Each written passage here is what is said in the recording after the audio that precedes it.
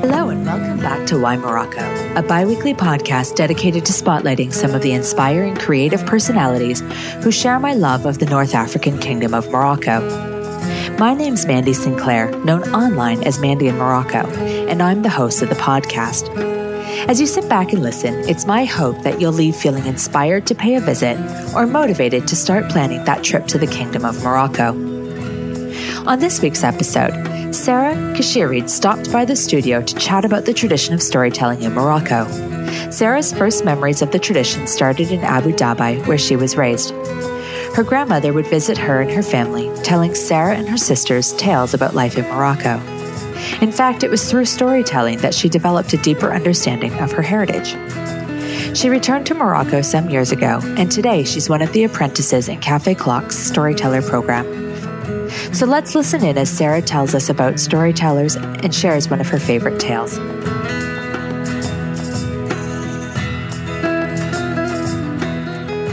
So, hi Sarah, thank you for joining me in the studio today.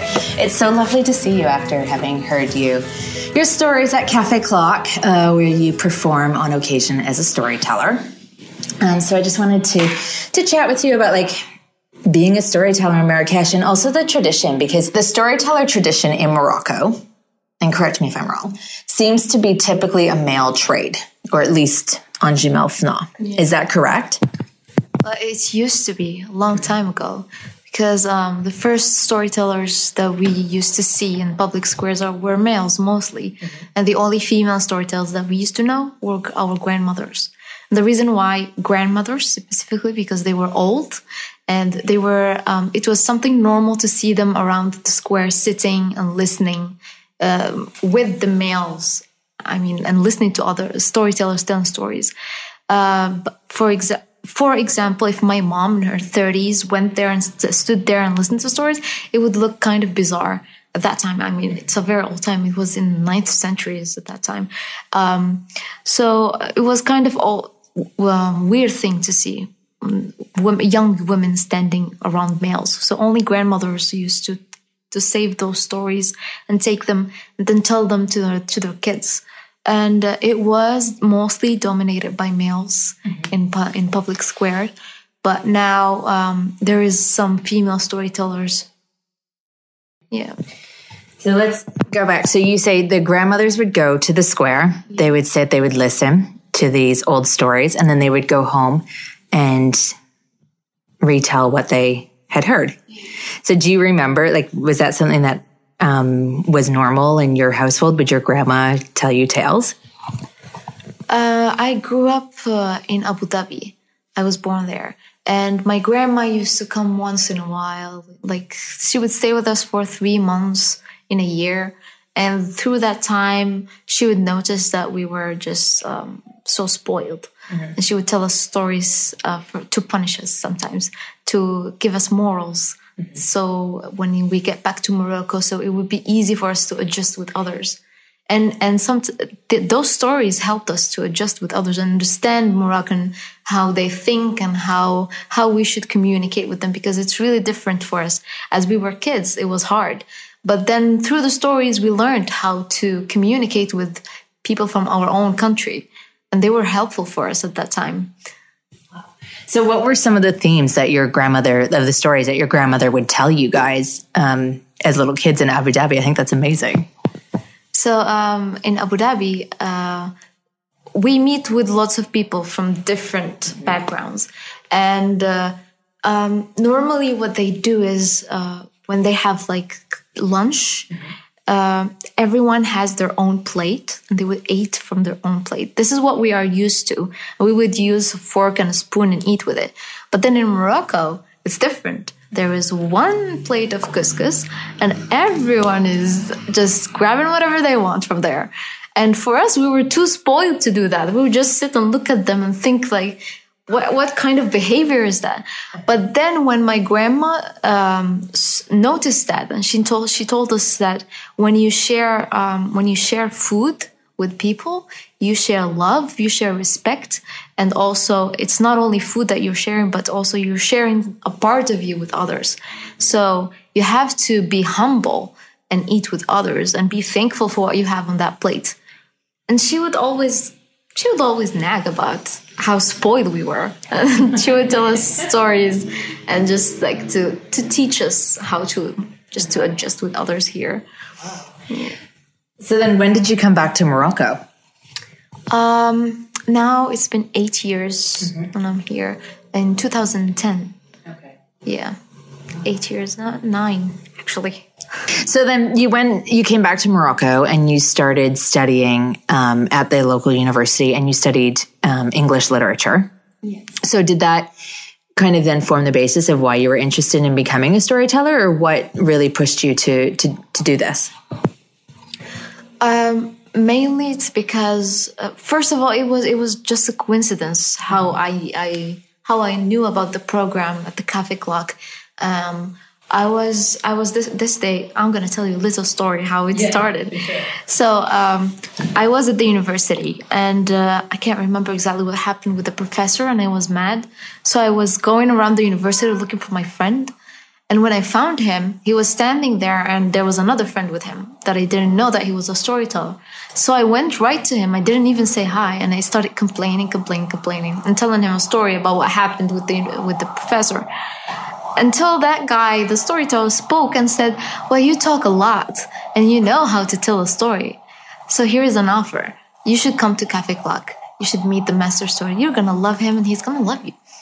He didn't even tell me that you're going to start as a storyteller. He just said you have to meet Al-Hajj, the master storyteller. So I went there. I had a cafe. I sat there. I watched them, how they performed and the stories they told. And they somehow, when I saw the master performing, it kind of gave me this feeling of my grandma, how she used to tell us stories. And I thought maybe I can also learn some stories and share them. And at that time as well, I wasn't aware of our own culture, because I came from another place to Morocco. I still had lots of things to learn. I still had to adjust and know people more. So I thought maybe learning stories would help me to learn more about my own culture.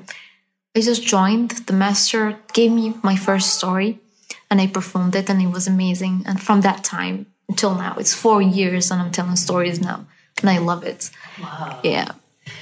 I find that so interesting. Storytelling has brought you closer to your own, like to your heritage. Yes. Really? Yes. What are some of your favorite stories then?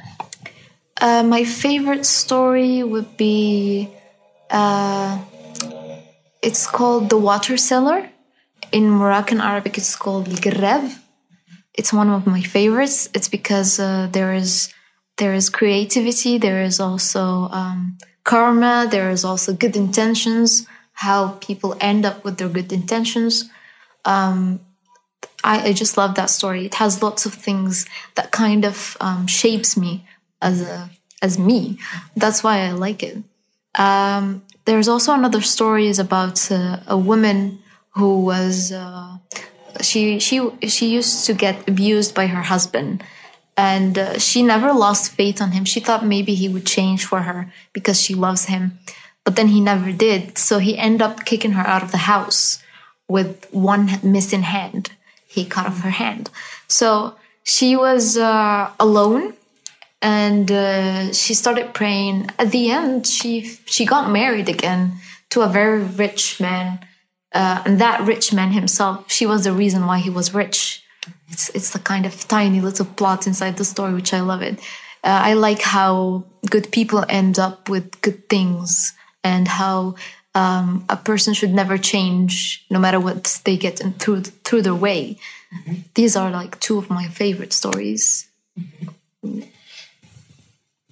So let's just go back to the fact that we said that storytelling is becoming a bit of a dying art, but at Cafe Clock, they've created this program with a master storyteller, and then the apprentices, like yourself, you can join, and then you learn from the storyteller. Is that correct? And then you perform. Well, there's live performances on Mondays and Thursdays at Cafe Clock. Yes, it is. The reason why this program was created is just to save the art, and not only by saving it with its original language, but also translating it. We try to spread the stories by translating them and sharing them in English language, since it's a common language. We meet the master every Sunday, so we can get new stories every time. And the surprising thing, he has been doing this for a very long time, and every Sunday we have a new story. I have no idea from where he gets those stories. Well, that's amazing. You know, there's the Grimm brothers fairy tales, there's the Aesops. Of course, then Disney comes along and they make, you know, really Disney-fied fairy tales, right? Like The Little Mermaid and whatnot. Where do the fairy tales, the stories in Morocco come from? Most of the Moroccan stories most of them are about kings and queens, because at the time, storytellers used to tell stories only to royal families, and they used to tell stories about the king and how powerful he is and how rich he is, just to get tips from the king. So most of the stories are about kings and queens and wars. Other stories are mostly, most of the stories also, they're traveling from one place to another. And we have a story I saw it in a movie. It's the Little Red Riding Hood. Mm-hmm. But then it's a Moroccan version. She's not wearing a red cap, but she's just wearing a jalaba and walking in middle of the forest. It's the same story, but then with a Moroccan touch. So this is another proof that stories do travel from one place to another. And when I asked the master, he said it's one of the oldest stories we have in Morocco. And I was surprised. That's not only the only story that I heard that I've seen as a movie. There's lots of other stories also. They're movies, but then they're a bit changed. Wow. So the stories travel. But then do you think perhaps also this part of the art of storytelling is that those who would be telling tales in the, you know, palaces for kings and queens, like they would make up the story as well? Or was it already something that, like a text that they had? Some of them are fairy tales. Mm-hmm. Some of them are mythical stories. And some of them are true stories. Mainly the stories that were told to the king were about people from the streets, and people who the storyteller lived with, and people who told him stories about their lives. Mm-hmm. So they would take those stories and just add a little bit of performance and of body language, a bit of jokes just to make the king laugh, and then go back to the palace and tell them to the king. That's how it worked. And also, since in Morocco here, we have lots of mythical stories. We have lots of myths. We have fairy tales. So that kind of stories also been told throughout our time until this day. Sometimes we still hear some stories that contains lots of magic and fairy tales as well. Yeah. So, you know, I think not only is it maybe dying on Jim El Fna, but I do wonder if the tradition of the grandmothers telling stories in the home may be fizzling out as well with the technology, and it's just easy to throw on like a YouTube video or Netflix or something like that. Yeah. Do you think that might be happening? Sadly, it is happening. Mm-hmm. And I only have one grandfather now. I rarely see him, and I'm very guilty of that. But we try to meet every Friday, mm-hmm. and we have, because it's a kind of tradition in Morocco to have couscous every Friday. So we meet with him, and he would always tell us stories, not traditional old folklore stories, but then stories about how he used to work, his life, and how things changed from his time to this time. He would also give us tiny little morals just to remind us of how much of a life we have, not only our computers and our phones. Mm-hmm. Yeah. But yeah, it is happening. It is. It's so true. And I don't think it's not just like in Moroccan society. I think it's in this society in general, is that just so much change, just wanting to be alone, but yet connected. And so you think like, well, why don't you just want to be like with other people, put your phone away and then just have a listen to like a proper story or movie or whatever it might be. So just the general communication. Exactly. If people just have time to communicate once in a while, they would have a story there. But then, yeah, as you said, people want to be alone, but then connected at the same time, which is sad. Yeah. Yeah. Well, I think it's so impressive that in a trade that's typically male dominated, you're using it to go back to your roots, to explore your culture and try to, you know, share what you've learned with other people passing through, like, you know, travelers coming to Morocco. Because I've listened to some of the stories and they're really well done. They're really interesting. Of course, I can't understand when Al-Hajj tells this story, but he's so animated and so passionate about what he does that it's a pleasure to listen to it, even though I can't understand much or anything at all. So it's great that Cafe Clock is doing this to keep this alive and that you're also being a part of it so that you can keep this tradition alive. Yes. It's really a pleasure to be one of the storytellers, one of the fewest female storytellers, actually. And I'm trying my best to stay in this program. We have a hectic program, but then we have to keep it because I'm really passionate. I want to see more girls involved, especially girls, since we're in our society, we're considered the feminine, the quiet, shy girls who we don't speak much. So I want to see more girls talking. I want to see more girls standing in stages and being powerful, speaking out loud. That would be nice to see. And also something that people don't realize, especially people of my age, telling stories is not only you're not only telling, but you're also reviving emotions, events, and also you're trying to connect. That's the most important thing, connecting with the audience, connecting with people. Because just telling a story, but you're also benefiting from it. You're growing as a person and you're learning lots of things. Will you tell a story for us, or is it like too awkward because we're sitting in a studio and there's no public? Like, I would love to hear the story about the water cellar. Let's start by this story belongs to the 12th century. It's one of the oldest stories, and this story was based in Marrakesh. So at that time, there was no clean water, and people would go to very far wells to get clean water.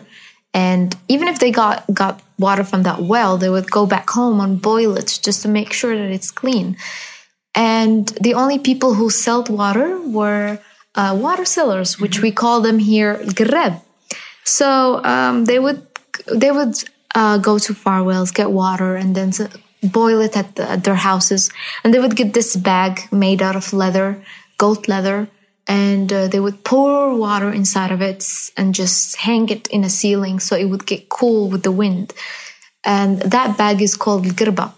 So they used this technique to cool the water, and also because of the leather of the goat, it gives it a very different taste. And they would go to public squares, souks, local markets, and they would sell this water to people. So with the time, this water seller kept on doing this kind of craft for a very long time. He learned it from his father, from his grandfather as well, and he lived by it. As the time passed by, he started noticing that he wasn't only the water seller, but also young people are competing with him. He got very old and he would just stand in one spot. And young people, they would go and run from one place to another trying to sell the water. So there was less income for him. And he would always go back home with empty pockets, but a bag full of water. And he started to notice also that they don't have food at their house. His children are complaining. So he sat there and started thinking, what if I changed the crafts? What if I learned something new? So he started thinking again and saying, well, I'm too old to learn anything. So he thought about using the same craft, but then being creative, being different. So he bought some raisins. He washed them and then smashed them with a rock and put them inside of his bag, the leather bag, and poured warm water and started shaking that water and hanged it in the ceiling until the next morning. And then he got his bag and tasted the water, and it was sweet and cool. It was perfect for summer weather in Marrakesh. So he did that again the next day, and he took his bag and went to the market. And he started roaming around the market, trying to sell the water, but he was too old to run, to move faster than the others. Whenever he would reach to a shop or to someone, they would tell him that we already got out our water. We have a bag full of water here, so they don't bother to buy anything. So he stood up in one place under a palm tree, and he started thinking, well, if I can't sell water this way, I should come up with something new also, something would attract people. So he came up with a very random lines, but yet they sound very wise. And those lines were شربة من الزبيب اللي قصد باب الله ما يخيب اللي حفر حفرك يتحفع. It means a sweet drink from raisins. Whoever knocked the door of God will never be deceived, but whoever digged a hole will fall right into it. They were very random words. But at that time, if people heard some random kind of wise words, they would get interested. They would want to know more, because at that time only the royal families were educated, and they're the only people who had access to education and books and knowledge in general. So he kept on repeating those words, and people were interested more in the words than his water. And when they noticed that he's carrying a bag, they would ask, "Are you selling water?" He would say, "Yes, it's water, but it's sweet. Do you want to try?" Then they would say, "Of course, yes." And he would pour some water and give them, and they would taste it, and they would love it. So they would ask for more, until the word spread that this man is selling sweet water, not just like any other water. So at the end of the day, he had an empty bag, but a pocket full of golden coins. He got happy, he went home, he bought more raisins, and he did the same process again and again and again for an entire 2 weeks, until everyone knew about him and everyone started calling him the sweet Greb. So people would come to his house knocking on his door. He doesn't even have to go out anymore. He would just sell water from his home. Until one time there were guards from the royal palace knocking on his door and asking for him. When he opened the door and saw the guards, 2 scenarios came to his head. He's either going to get to jail or getting rewarded with lots of money, because the king never asks for someone for a random reason. So they asked him, "You go back, get your bag full of water and follow us. The king wants to see you." So he followed the guards, and when he reached the royal palace in front of the king and the ministers, the king asked him, "Are you selling water in the local market?" He said, "Yes, I do." So he asked him again, "Do you use some random words? And I'm interested in those words. Can you please repeat them to me?" So the water seller repeated the same words: "A sweet drink from raisins. Whoever knocked the door of God will never be deceived, but whoever digged a hole will fall right into it." And the king loved the words, and he was surprised to see a very old man, wise with such words. So he asked him, "How did you came up with those words?" He said, they came very randomly to me, and I just used them to sell water." Then he kept on looking at him and said, "You're a very wise man. Do you know that?" Then the Greb said, "If you say so, Your Highness." Then the king asked him, "Can you please just give me some of your water?" He poured him some water and gave it to the king. The king tasted the water and he loved it. So he looked to his right, and there was the minister. And then he told him, "You have to try his water." So the minister looked at the king and said, "All right, Your Highness, it's an order. He can't say no." So he asked him for some water. He poured him some water and drank it. And then the king asked him, "Do you like it?" He said, "Yes, Your Highness, it's very sweet. It's special. It's nothing like I've ever tasted." Then the king told him, "Then you have to pay him. What are you waiting for?" Then the minister looked at the king and said, "All right, Your Highness." He took 1 golden coin and he gave it to the old man. Then the old man took that golden coin and thanked him. And then the king looked at him and said, "Why are you just giving him 1 golden coin? He deserved more. With such words, he deserved more. Give him a bag full of golden coins." Then the minister was confused. Why would I give a a bag full of golden coins just for one glass of water. He got educated more than this old man. Probably he had more knowledge than this old man. So he was kind of jealous of this man. He gave him the bag, and the old man just took that bag and thanked him. And then the king told him, "You're no longer going to sell water on the local markets. This water is so special, and I want you to sell it inside of my palace. Now, all of my ministers will pay you, and you will be serving the royal family for the rest of your life." So the old man here was very happy. He secured himself a very nice job inside of the palace. So he went on his way, and he kept on working in the palace for 1 week, and until something in our Moroccan culture, we say that for لكل نعمة حسود, which means for every blessing there is someone who envies you, who is jealous of you. No matter how small the blessing is, there is always someone who would envy you for that. You're sleeping peacefully, you sleep for 12 hours, and you don't even wake up, they would just envy you for that. They would say how lucky you are. So for this water seller, the man who envied him was the minister, the right hand of the king. So the minister started thinking of a way to kick the old man out of the palace. And he came up with a plan. And it was a very secured plan that he would get rid of this old man. So the next day, the old man coming to the palace, and before entering the court, the minister stopped him and then told him, "Do you like your job?" The old man said, "Yes, I do. It gives me money, which also I can provide for my children. It's the only craft that I know, so I'm very thankful for it."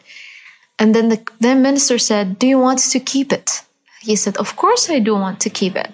Then he told him, "Then go back to your home, get a scarf, and cover your nose and your mouth, your entire mouth. Just cover your mouth."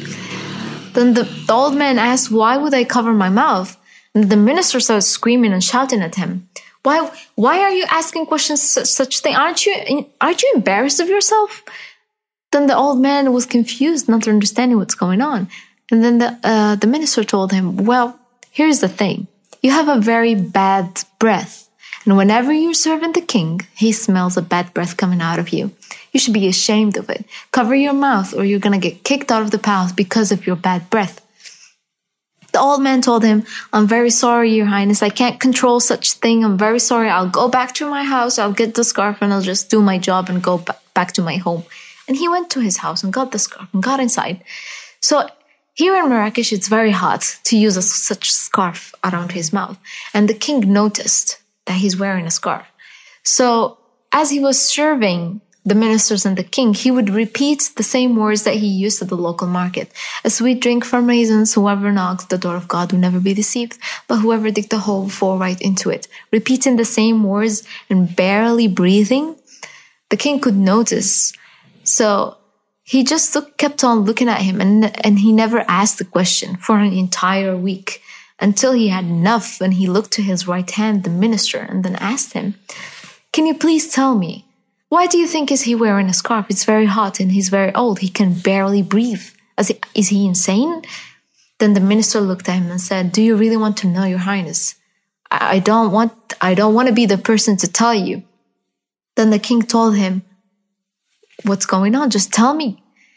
Then the minister said, "Well, Your Highness, it was a mistake. It was a big mistake of you to get someone from the streets and get them inside of the palace and give them the same amount of money that we earn as ministers.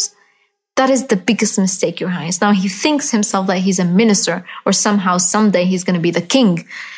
Then the king was very confused. The minister here saying such things in front of other ministers, and everyone was confused and they wanted to know more. So the minister said, "Well, Your Highness, since he came to the palace, he kept on telling people that you have a very bad breath.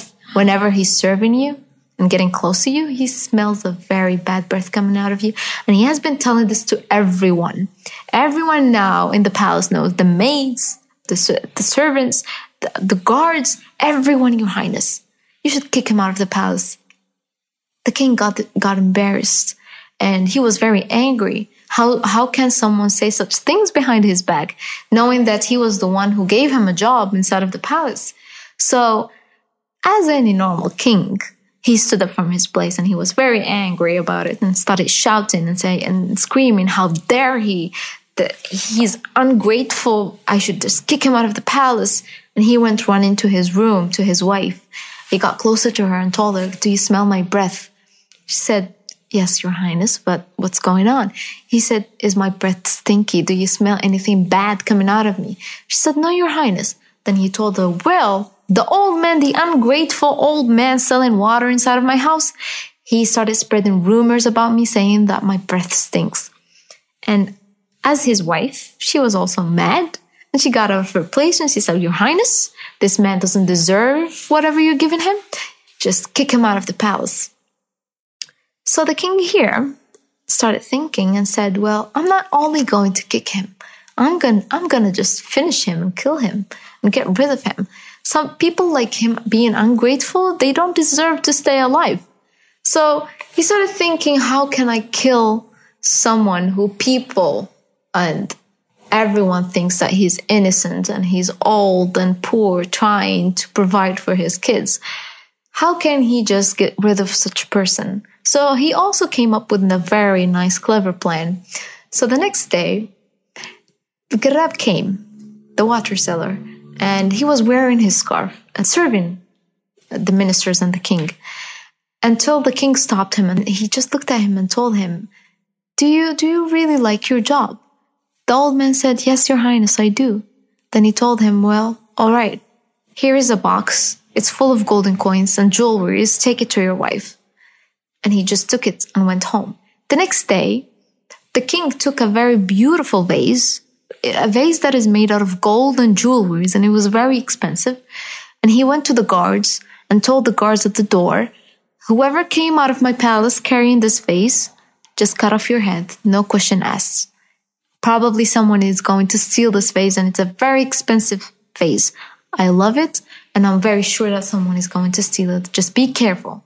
So the guards said, yes, Your Highness, we will. And he went back to his palace inside of the court, and he sat down. Garab came serving water and repeating the same words until the king stopped him and looked at him and asked him again, do you love your job?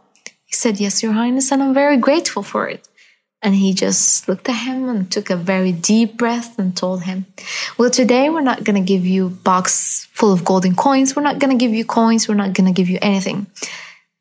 But I'll give you this vase. It's a very beautiful vase. It's a golden vase made of jewelries. Your wife will love to see something beautiful in the house. So just take it. It's a gift from me. The old man was very happy and he thanked the king. Now he's getting gifts from the king. What can he ask for more? He thanked the king, took the vase, and went on his way. The minister watching everything, what was going on, and he started telling himself, well, I'm trying to kick this person out and he's getting gifts. How come? So he told the king, well, excuse me, Your Highness, I have something to do. I have something to ask Garab and I will be back to you. He went running behind Garab. Before Garab reached the guards for the signal to kill him, the minister stopped him and then told him, listen, I don't think a vase of gold would be servable for you and your family. How about I change it to gold? You take gold, which gold will get you food. And you need food more than a golden vase in your house, something just to see. But you need something to eat. So he just took the vase and gave him the gold. The old man didn't say anything. He was grateful anyway for anything. He's providing for his children. That's what he cares about. So the old man took the bag and went on his way safely back to his children, while the minister took the vase and walked towards the guards. And we know the signal, what was it? So they killed the minister. The body was on the ground and they started shouting and screaming. Why would the minister steal a vase? He's rich. He can get his own vase. So the king heard them screaming and he knew that it's the signal. He's dead. Finally, he got out of his place to see the body and he was his minister. So he started shouting at the guards. Why did you kill my minister? Don't you know that he's my right hand? So the guards told him, well, Your Highness, he was carrying the vase, the signal that you told us. He was stealing your vase, Your Highness. So he saw the vase, he saw the body, and then he knew that the old man is still alive. He asked the guards to go and get the old man. So the old man came to the palace inside of the court with other ministers. And then the king was very mad and angry at him. So he asked him, I have 2 questions for you and you better be honest. So the old man, he was shaking and trembling and scared for his life. And then the king asked him, the first question is, where is the vase that I gave you? I gave you a very expensive vase, and next thing I know, it's on the floor. You threw it away? Where is it? Why did you throw it? And the old man said, well, Your Highness, I didn't throw it away. I gave it to the minister.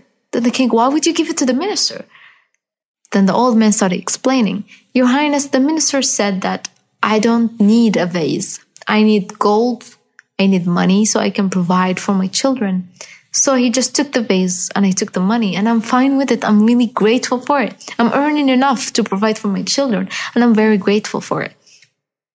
So the king here took a moment, and then he asked him again, here is your second question. Why are you wearing a scarf around your face?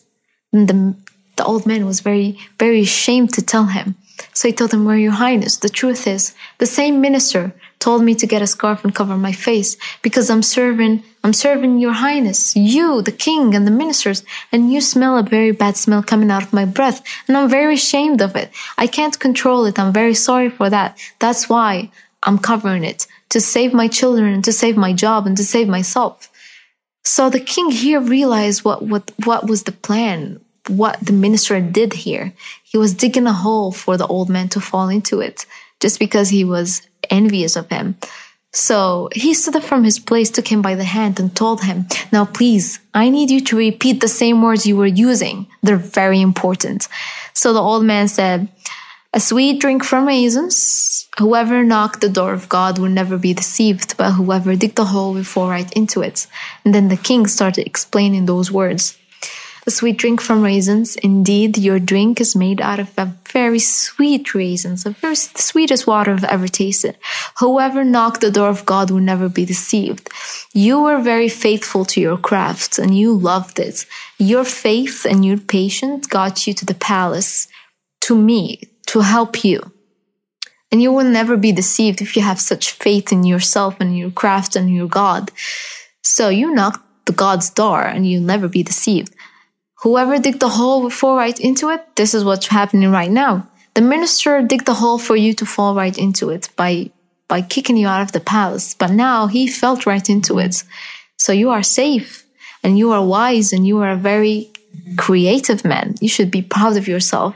Now, a man like you would be raising a very intelligent kids. And I don't want such family to be a waste. I want you, all of you, to come to my palace. I want you to live inside of my palace. And I want your children to work for me when they grow up. So the old man not only securing a job, but also now he's living in the palace with his family. Mm-hmm. And all of them, they lived happily ever after. What an amazing story. I loved listening to that. It was so captivating. I'm just wondering, do you know when that story dates back to?